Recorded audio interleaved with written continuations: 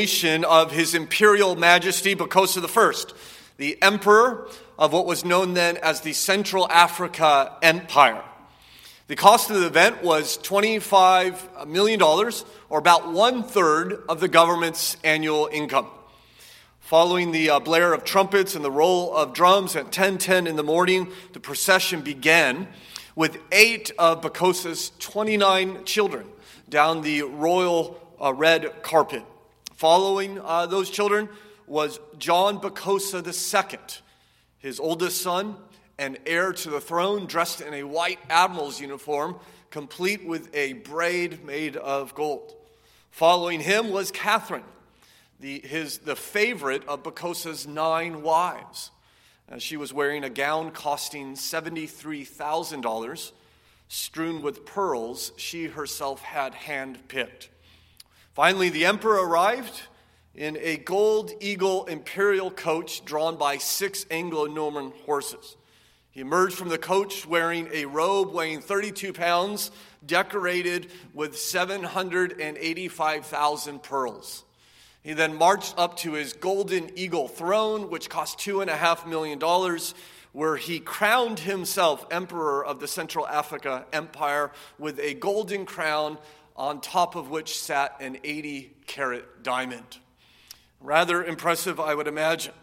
An impressive coronation. Unfortunately, his reign was not nearly as impressive. It was brutal and lasted under 2 years before he was overthrown. And in, I think, Bokassa's reign, we see something of the absurdity of man's longing to exalt himself, to be made much of.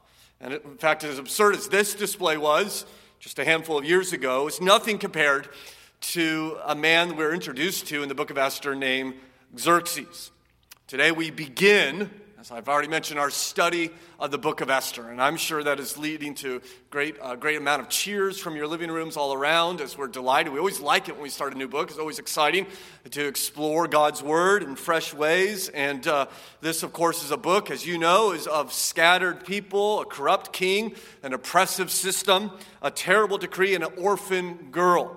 And it has all the makings, of course, of a wonderful, incredible story. You might summarize Esther this way. Once upon a time, there was a beautiful Jewish orphan girl who became queen of Persia and would go on to risk her life to rescue her people from certain destruction. But of course, if that's all we understand the book of Esther to be, we miss the main point of it, don't we? The book of Esther is not a book about Esther's courage or even Mordecai's cunning, but ultimately it is a story of God's providential reign. In particular, when it seems like all hope is lost, when it seems like we are living in a day of trouble. And perhaps we might describe our day in such terms, that this is indeed a day of trouble as we live in the midst of a worldwide pandemic. I think the latest figures I saw, some 40,000 Americans have now died to the coronavirus just in the last month or so as this pandemic spreads around the world. Of course, on top of the health crisis, we are now and under enforced social distancing, leading to a spike in depression and spousal abuse. And on top of that, we compound that with the economic collapse that we're facing.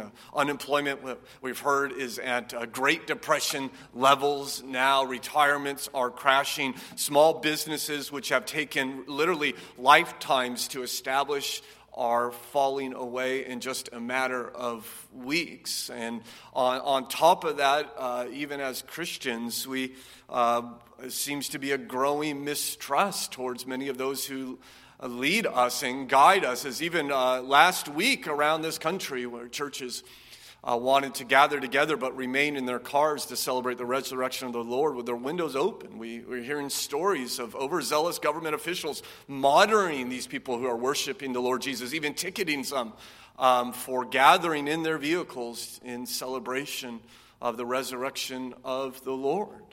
And even on top of all that, as we look to our government to lead us through this crisis, it seems they're far more interested, at least in my estimation, of blaming the other party.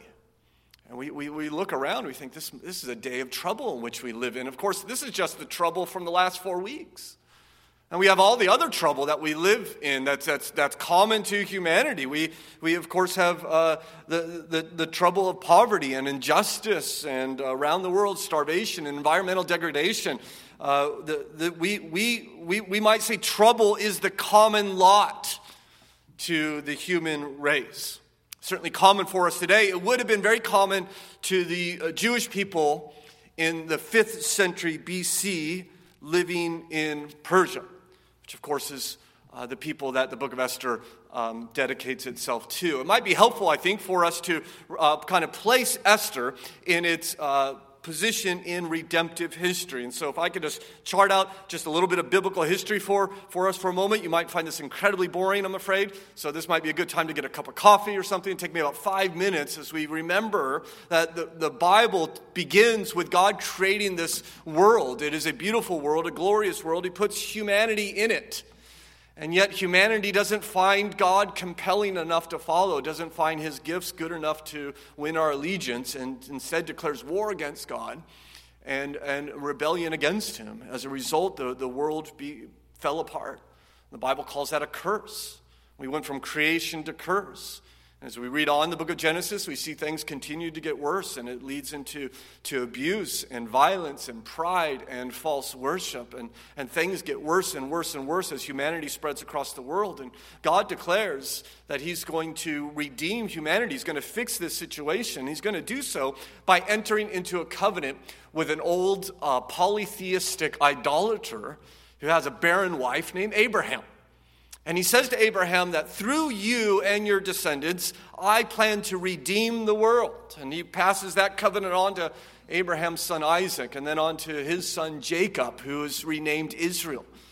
He, in fact, would start the nation of Israel, that great nation, and that would soon find itself in bondage to the world superpower of their day, Egypt. And yet God, out of great faithfulness to his covenant, redeems Israel from Egypt by his great power, and through the sacrifice of a Passover lamb. The people of Israel would hide under the blood of a substitutionary sacrifice, and God's holiness would pass over them, and they would escape his judgment. God would redeem them then out of that land and gather them there, really the first gathering, if you will, of God's people at Mount Sinai, there to worship. And God says to them, okay, now that you're my people, listen, I'm going to give you my law.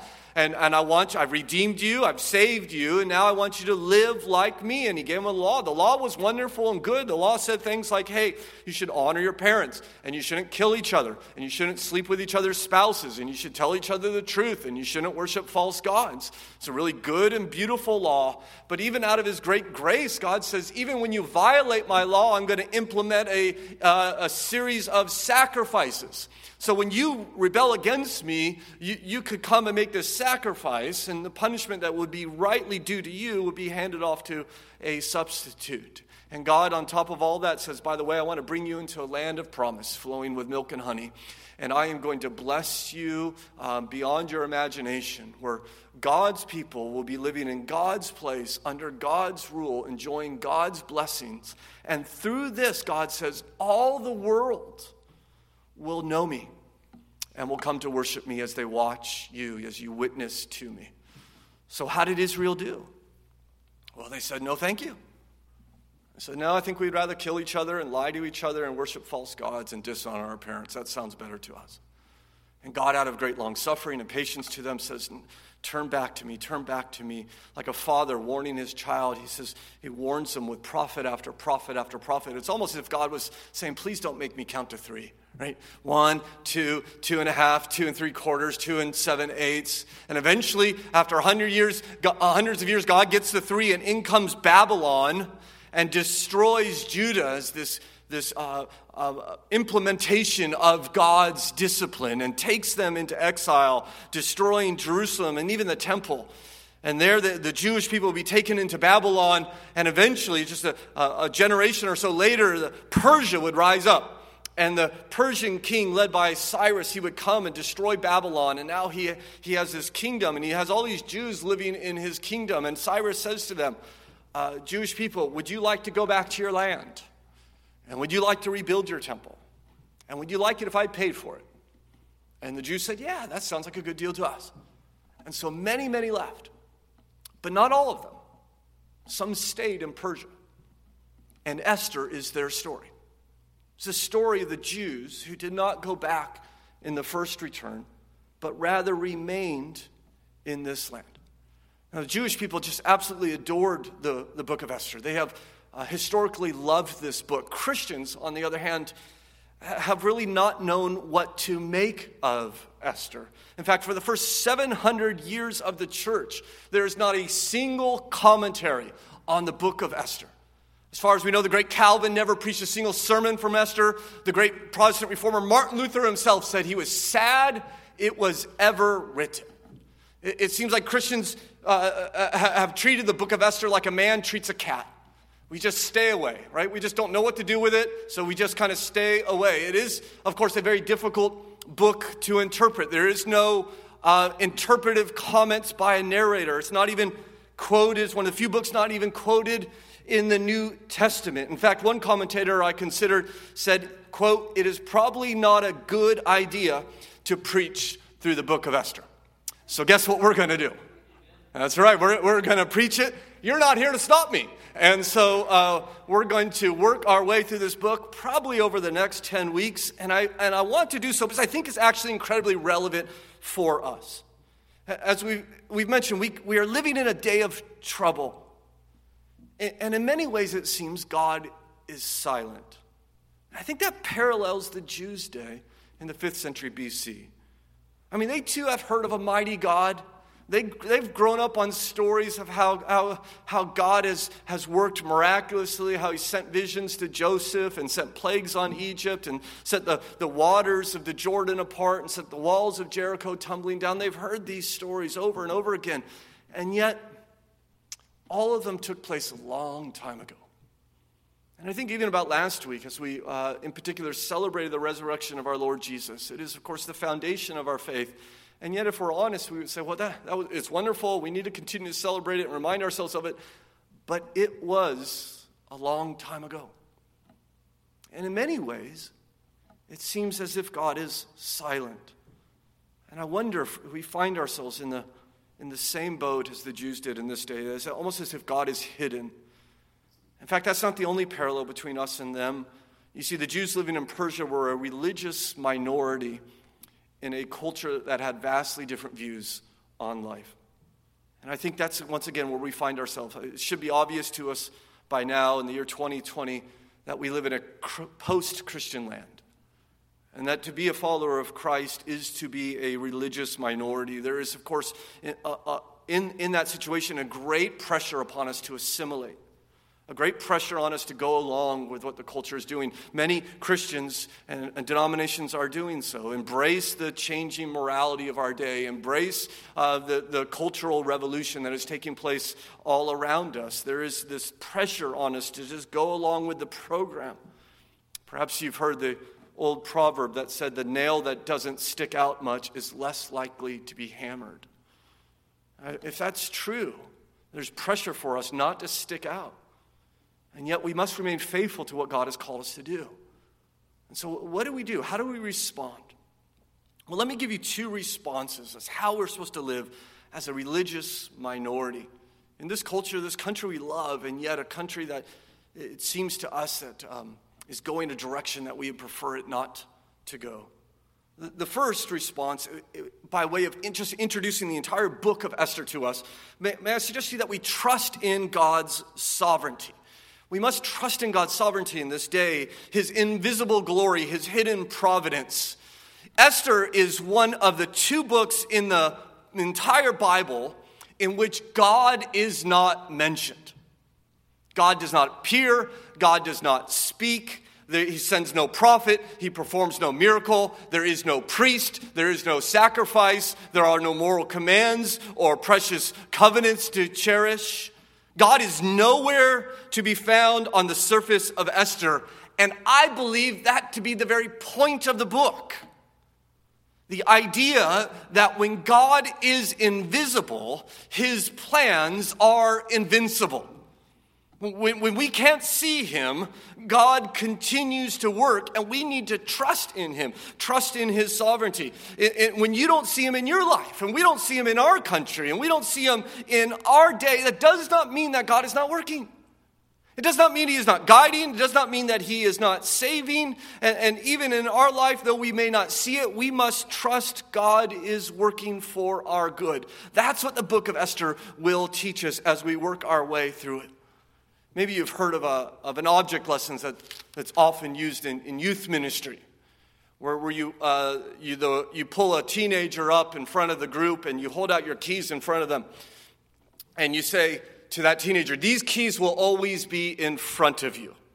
And then you ask the teenager, "Where are the keys?" The teenager, of course, responds, "They're in front of me." You say, "How do you know?" "Well, I know because I can see them." And then you go and blindfold the teenager, and you jiggle the keys. And you ask him, "Where are the keys now?" And he'll respond, "They're in front of me." You ask, "How do you know?" He says, "I can hear them." Well, you stop jingling the keys. And you say, "Okay, where are the keys now?" And the teen will instinctively begin to reach out. And he'll lay a hold of them. And he'll say, "They're in front of me." And you say, "How do you know?" He says, "I can feel them." Well, then you just take a step back, holding the keys just out of arm's length, and ask him one last time, "Where are the keys now?" And it's interesting because they'll reach, but they won't find them. And quite often the teenager will say, "I don't know." And then you remove the blindfold and say to him, "Where did I tell you the keys would always be?" Of course, the answer is in front of me. And the point is obvious and I think powerful and useful for us even today to be reminded. When we can't see God, when we can't hear God, when we can't feel God, we need to trust that he is with us, that he is guiding. I mean, what has he promised to us? That I will be with you always, even to the very end of the age, that I will never leave you nor forsake you. When we can't see him, trust that he is there. We cannot base that trust upon our sight, our hearing, our feeling, but ultimately on God's faithfulness. See, that's the book of Esther. The unseen, unheard, unfelt God is working in every chapter.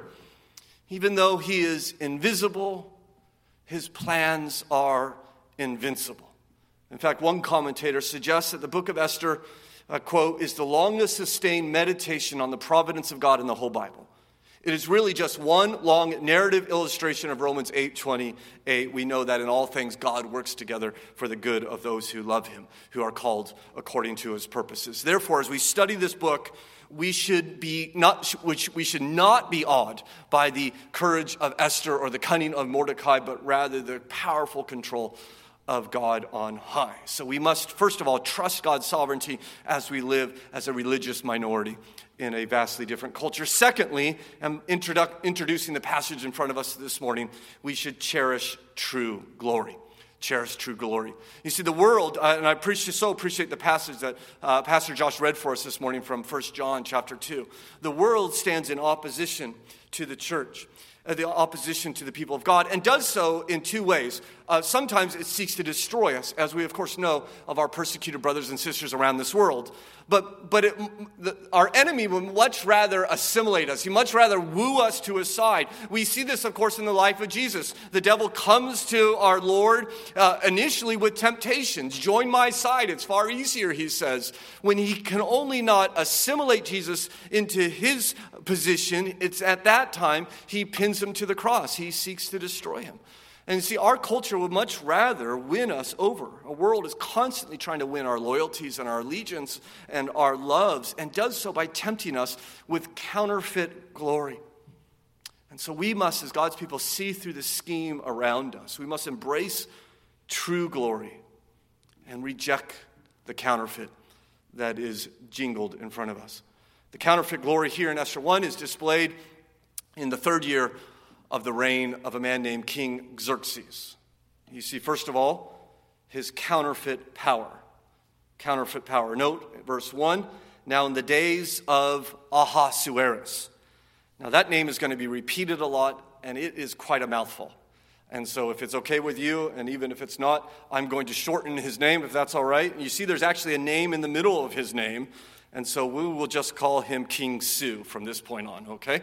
And so you got King Su. Ahasuerus, his Persian name. We know him from history as Xerxes, which is his Greek name. But we'll call him King Su for our time. Hopefully that will be helpful at least for me. Now, God, I mentioned God never mentions his name in the book of Esther. King Su is actually mentioned 190 times in 167 verses. You're supposed to be impressed with this man. In fact, he is the towering figure of his day. We actually know quite a bit about him, not simply from the Bible, but from the father of modern history, a Greek man named Herodotus, who lived shortly after King Su's life and wrote a great deal about him. For instance, Herodotus, though he doesn't describe him physically, tells us that King Su was an extraordinarily attractive man. So most scholars assumed he was red and hairy. We also know that he reigned in the year 486 BC. Beginning at age 30. I tried to do it with a straight face, so I apologize for not. Started his reign at age 32 at 486 BC, taking the throne from his father Darius. There's actually a modern movie made about this man. I don't recommend you watching it, but in the movie you'll discover how he is defeated by simply 300 Spartans. The size of his kingdom is here listed as well in verse 1. You notice we read on, it says, the Ahasuerus who reigned from India to Ethiopia over 127 provinces. So his kingdom was from where modern-day Pakistan would be all the way to modern-day Sudan. It's a very big country. In fact, I think by the magic of the technology, we're going to put a map up for you on your televisions at home. I can't see it, but I assume it's going up around this point. I hope it is, because I'm going to refer to it. And you see on that map, don't worry about the different colors. Everything that you see is colored there is part of the Persian Empire. That's part of King Su's territory. Do you know what they called that in his day? They called that the world. That was where the vast majority of people lived. This was the civilized cultures, and he ruled it all, the majority of the people, under one man's reign. In fact, if you put the modern-day countries in the Persian Empire, he will rule Egypt, Libya, Israel, Turkey, Iraq, Iran, Saudi Arabia, Afghanistan, Pakistan, Sudan, Syria, Jordan, Lebanon, Greece, Bulgaria, Macedonia, Azerbaijan, Turkmenistan, and Georgia. It's just a massive, massive territory. It was in the largest empire ever known up to that point. Well, you could probably remove the map now, guys. You see, millions of people from diverse cultures, languages, and religions, ethnicities, all swore allegiance to this king. In fact, he would actually, in order to control such a vast empire, create the first postal system. And this, of course, has nothing to do with our passage, but it's just an interesting historical footnote. The first postal system was created by King Su to help govern his empire. It wasn't how you ordered toilet paper from Amazon back then. It was how he sent out his decrees to all of his provinces. They even had a motto for the postal system. Tell me if this sounds familiar. Quote, neither snow nor rain nor gloom of night stays these valiant couriers from the swift completion of their appointed rounds. Of course, that word for word is the unofficial motto of the United States postal system. We stole that from Persia and good old King Su. You notice, according to verse 2, where he's reigning. In those days, when King Ahasuerus sat on his royal throne in Susa, the capital. Susa would actually be his winter capital, his winter palace. He is so rich he actually has a backup palace. And there he sits upon his throne. As we see in verse 2, he would always sit upon his throne. Even when he would go into battle, from what we understand, they would carry that throne into battle where he would sit upon it and watch his troops defeat their enemies. He wouldn't sit alone. He would be surrounded by his personal bodyguard, 10,000 men, which history calls the immortals. This man was the most powerful man on earth. No one rivaled him. In fact, I could only think of one. Of course, it is King Jesus. You see, Jesus too has a palace. It's not in Susa, it's in heaven.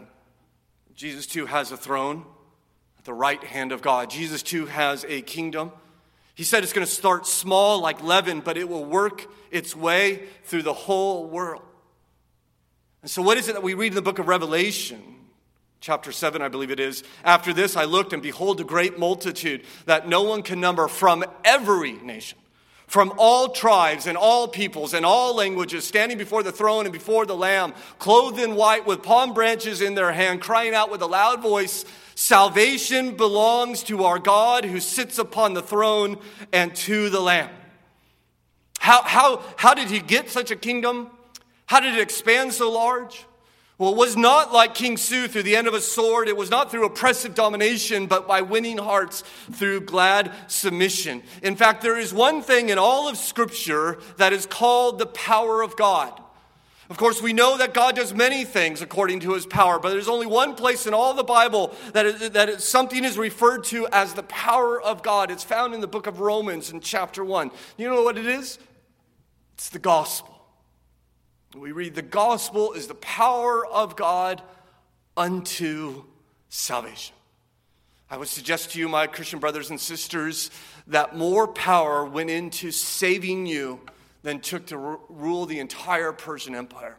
As God himself became man, lived a perfect life, completely fulfilling the law of God, being the true Israelite, and then dying on the cross for our sins, being the true sacrifice as our sins are paid for, and then 3 days later, victoriously rising from the dead. This is true power, and we ought to be in awe of it.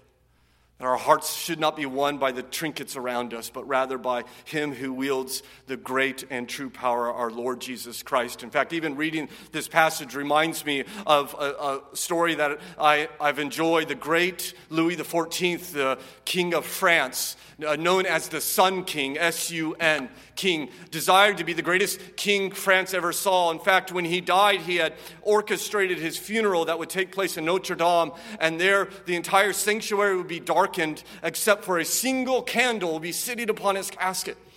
And the imagery that he wanted to convey was that he was the one who brought light to France. And now that he is dead, all of France is darkened. Well, in front of all the nobility of Europe and all the military might who attended this funeral, one courageous man who was to preach that funeral sermon walked up to that casket and snuffed out the light and began his funeral sermon in the pitch darkness, saying these words, "Only God is great. Only God is great." And may that be our heart's cry as well. May we delight in that truth as well. May we see the greatness and the majesty of God before us. You put the greatest of man in front of us. They are simply a flickering candle, and God is the sun. Let us therefore not be mesmerized by the power of those around us. That let us not even aspire after it. Rather, let us consider the greatness of our God in Christ Jesus and find our delight in it. Let us echo the song of heaven. Worthy is the Lamb who was slain to receive power and wealth and wisdom and might and honor and glory and blessing. We see, secondly, counterfeit honor. Counterfeit honor. So what do you do if you have all power and you have exorbitant wealth? Do you help orphans and widows and deal with injustice? No, you throw a party, as you see in verse 3. In the 3rd year of his reign, he gave a feast for all his officials and servants. The army of Persia and Media, the nobles and governors of the provinces were before him. This will be a very big party, as you can see. Some have speculated as many as 15,000 people would attend this party. Military officers, counselors, rulers, governors, just a massive party. I don't know what the biggest party you've ever been to has been. Maybe a wedding, a wedding anniversary. Could you imagine 15,000 people at a party? Could you imagine just the event coordination that takes, the housing and the security and the food and the drinks and the flower arrangements and the entertainment and the porta-johns and all the rest? I mean, it's just been an incredible feat in order to throw this party. Of course, all of it paid for by good old King Su.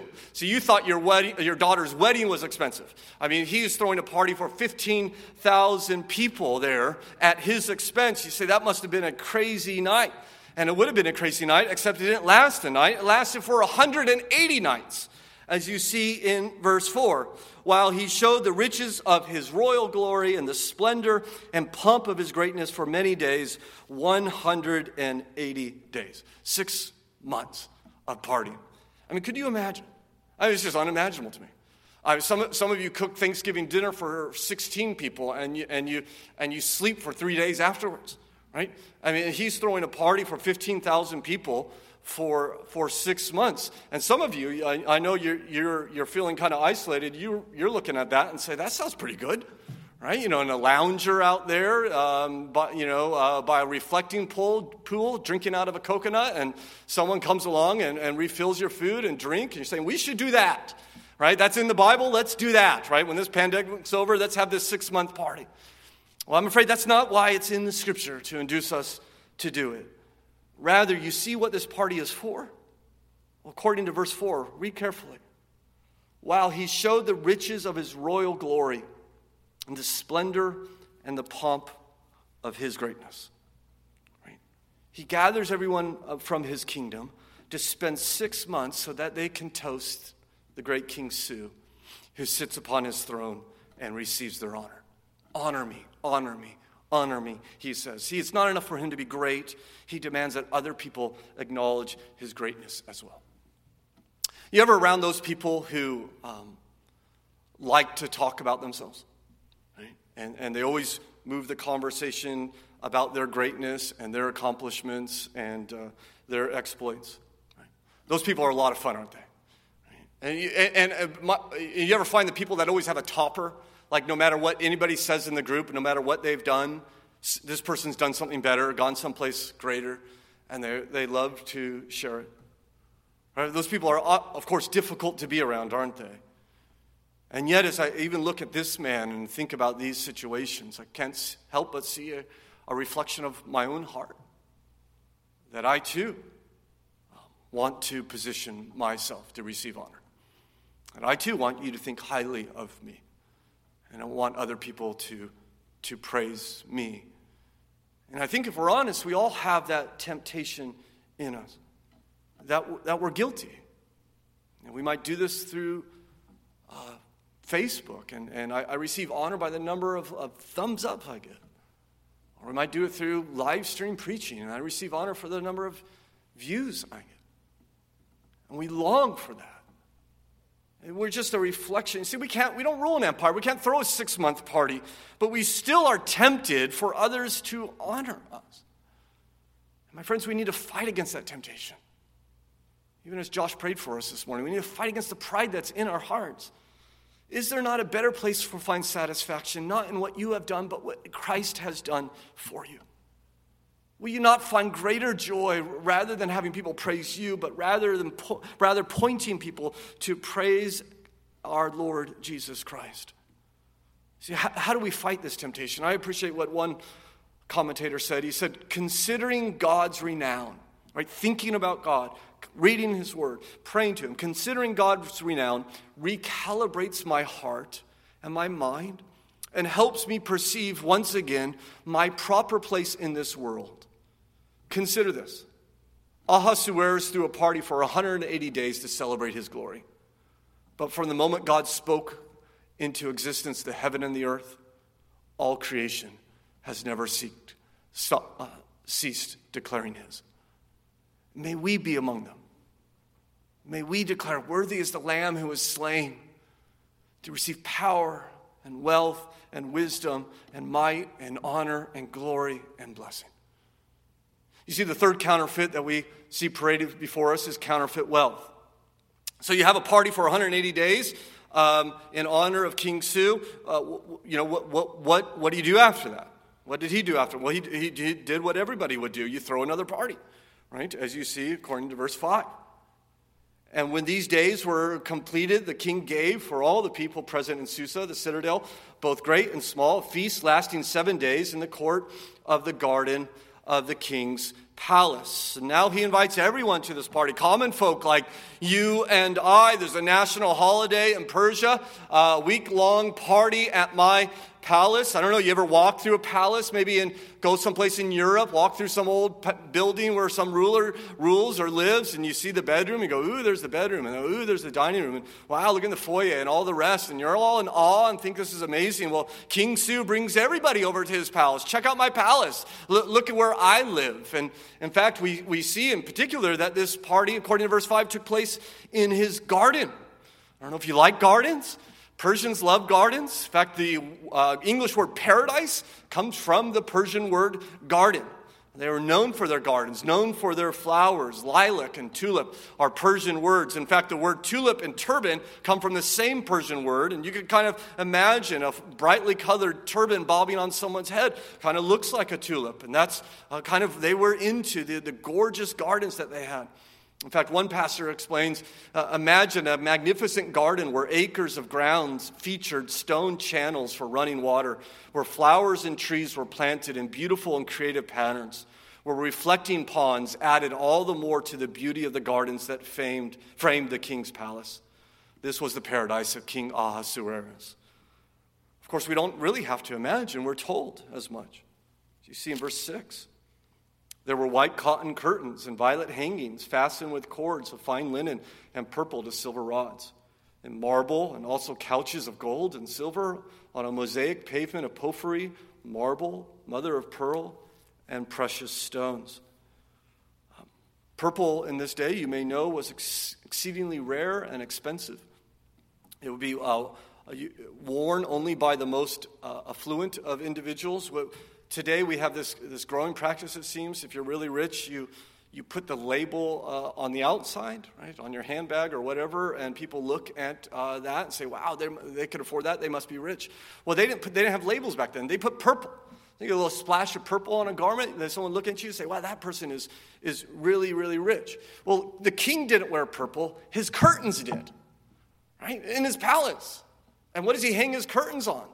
But silver curtain rods. They got all the silver lying around. What are we going to do with it? I guess we'll make good curtain rods. And so they have purple curtains on silver curtain rods, and they have couches made of gold. I mean, could you imagine walking up to a couch made of gold? I mean, that's nice. Yeah, it's gold. The whole thing is gold. I think I'd sit on something else, but it'd be pretty impressive to have a couch made of gold. And you got mother of pearl and precious stones. You got pavements made of porphyry. I mean, they put jewels in the floor. Like, they take stuff that you and I would lock away in a safe if we have it, and for them, that's what they sit on, and that's what they walk on. And of course, it all is meant to show his extravagant wealth. In fact, consider the stemware, if you like, verse 7. Drinks were served in golden vessels a different kind, and the royal wine was lavished according to the bounty of the king. Can you imagine, coming and a servant saying, welcome to the king's party. Here's your golden vessel. You think, what's that for? You say, it's drinking, of course. You use the golden vessel to drink. I mean, you have gold cups in your cabinet? Probably not, I imagine. In fact, when Alexander the Great would conquer Susa about 200 years later, he would find more than 1,000 tons of gold bullion just lying around. Just exceeding, he would be amazed at it. It's just exceedingly wealthy. And we're supposed to read this and be amazed as well and drawn to this.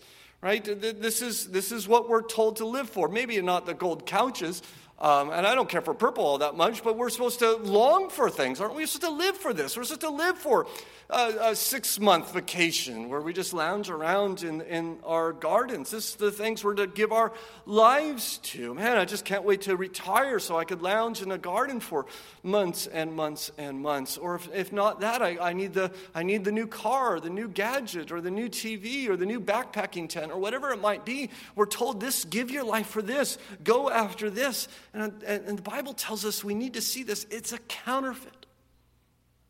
It will not provide the satisfaction that you desire. You think this is going to quench my thirst, and it will quench your thirst as much as a mouthful of sand. It's a mirage.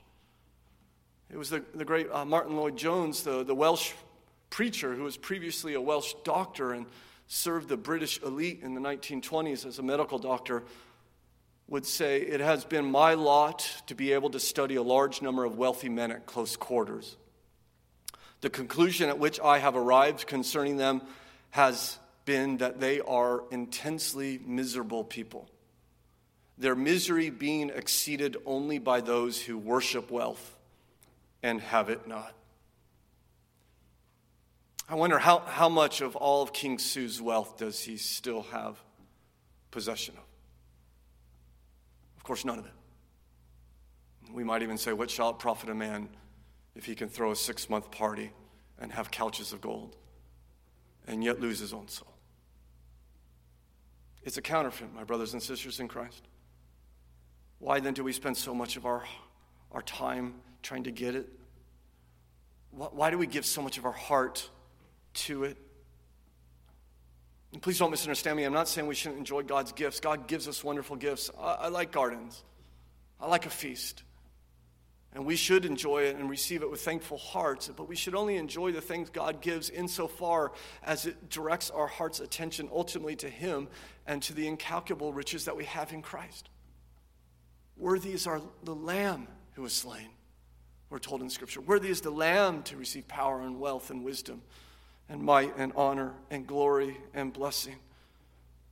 No matter the flaunted trinkets before us, no matter the cups and the curtains and the couches, they can't compare to the worth that we have in Christ, the one we have in Jesus. May He win our hearts and not the things of the world. Lastly, consider the counterfeit authority. So we move now in this story from curtains to cups, from drapes to drinks, and we learn that there was a law governing drinking, as you see in verse 8. And drinking was according to this edict. There is no compulsion. For the king had given orders to all the staff of his palace to do as each man had desired. The typical protocol in Persia at this time, like many kingdoms, was when the king drank, you drank. When the king didn't drink, you didn't drink. And as much as the king drank, then you just kept up with the king.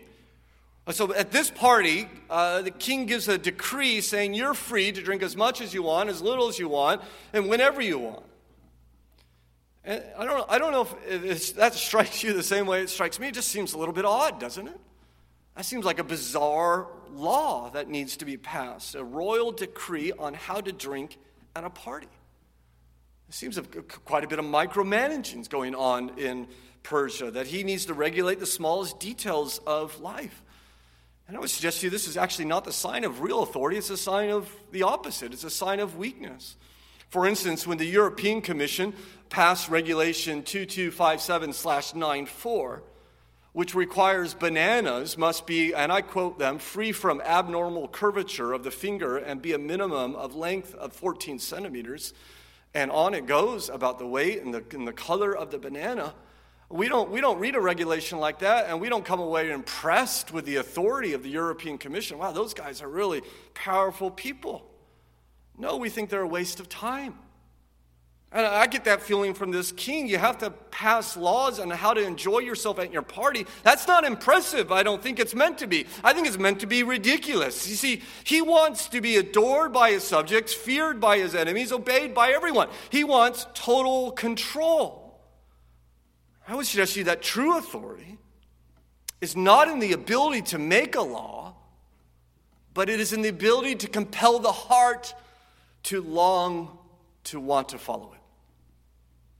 Anyone can pass a law. Any authority can pass a law. But few can actually work within our hearts that we want to obey. I only know one that can do this. It should be no surprise to you by this point. It is, of course, King Jesus. And Jesus just doesn't give us commands, though he does. He writes them on our hearts. He changes us from within. He takes out the heart of stone and puts in a heart of flesh that longs for obedience. The Bible calls this being born again.